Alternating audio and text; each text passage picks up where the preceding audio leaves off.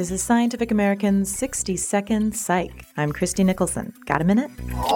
Fights between couples are personal, so it makes sense that the passionate ones are rarely about the actual content, but rather are nearly always about something else.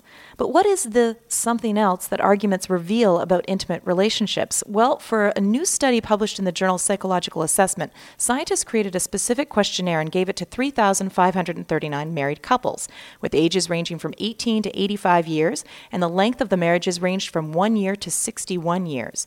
And then they analyzed variables such as the words couples chose to describe a past fight, and the self-reported feelings and behaviors while each were in the throes of fighting. And they found that every argument, covering anything from laundry to string theory, resolves itself into two fundamental complaints.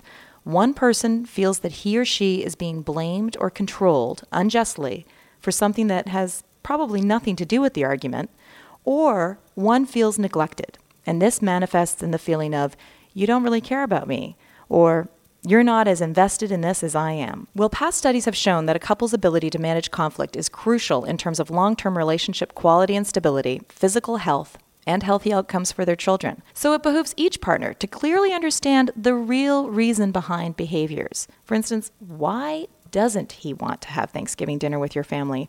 And why does it bother you so much? Thanks for the minute. For Scientific American's 60-Second Psych, I'm Christie Nicholson.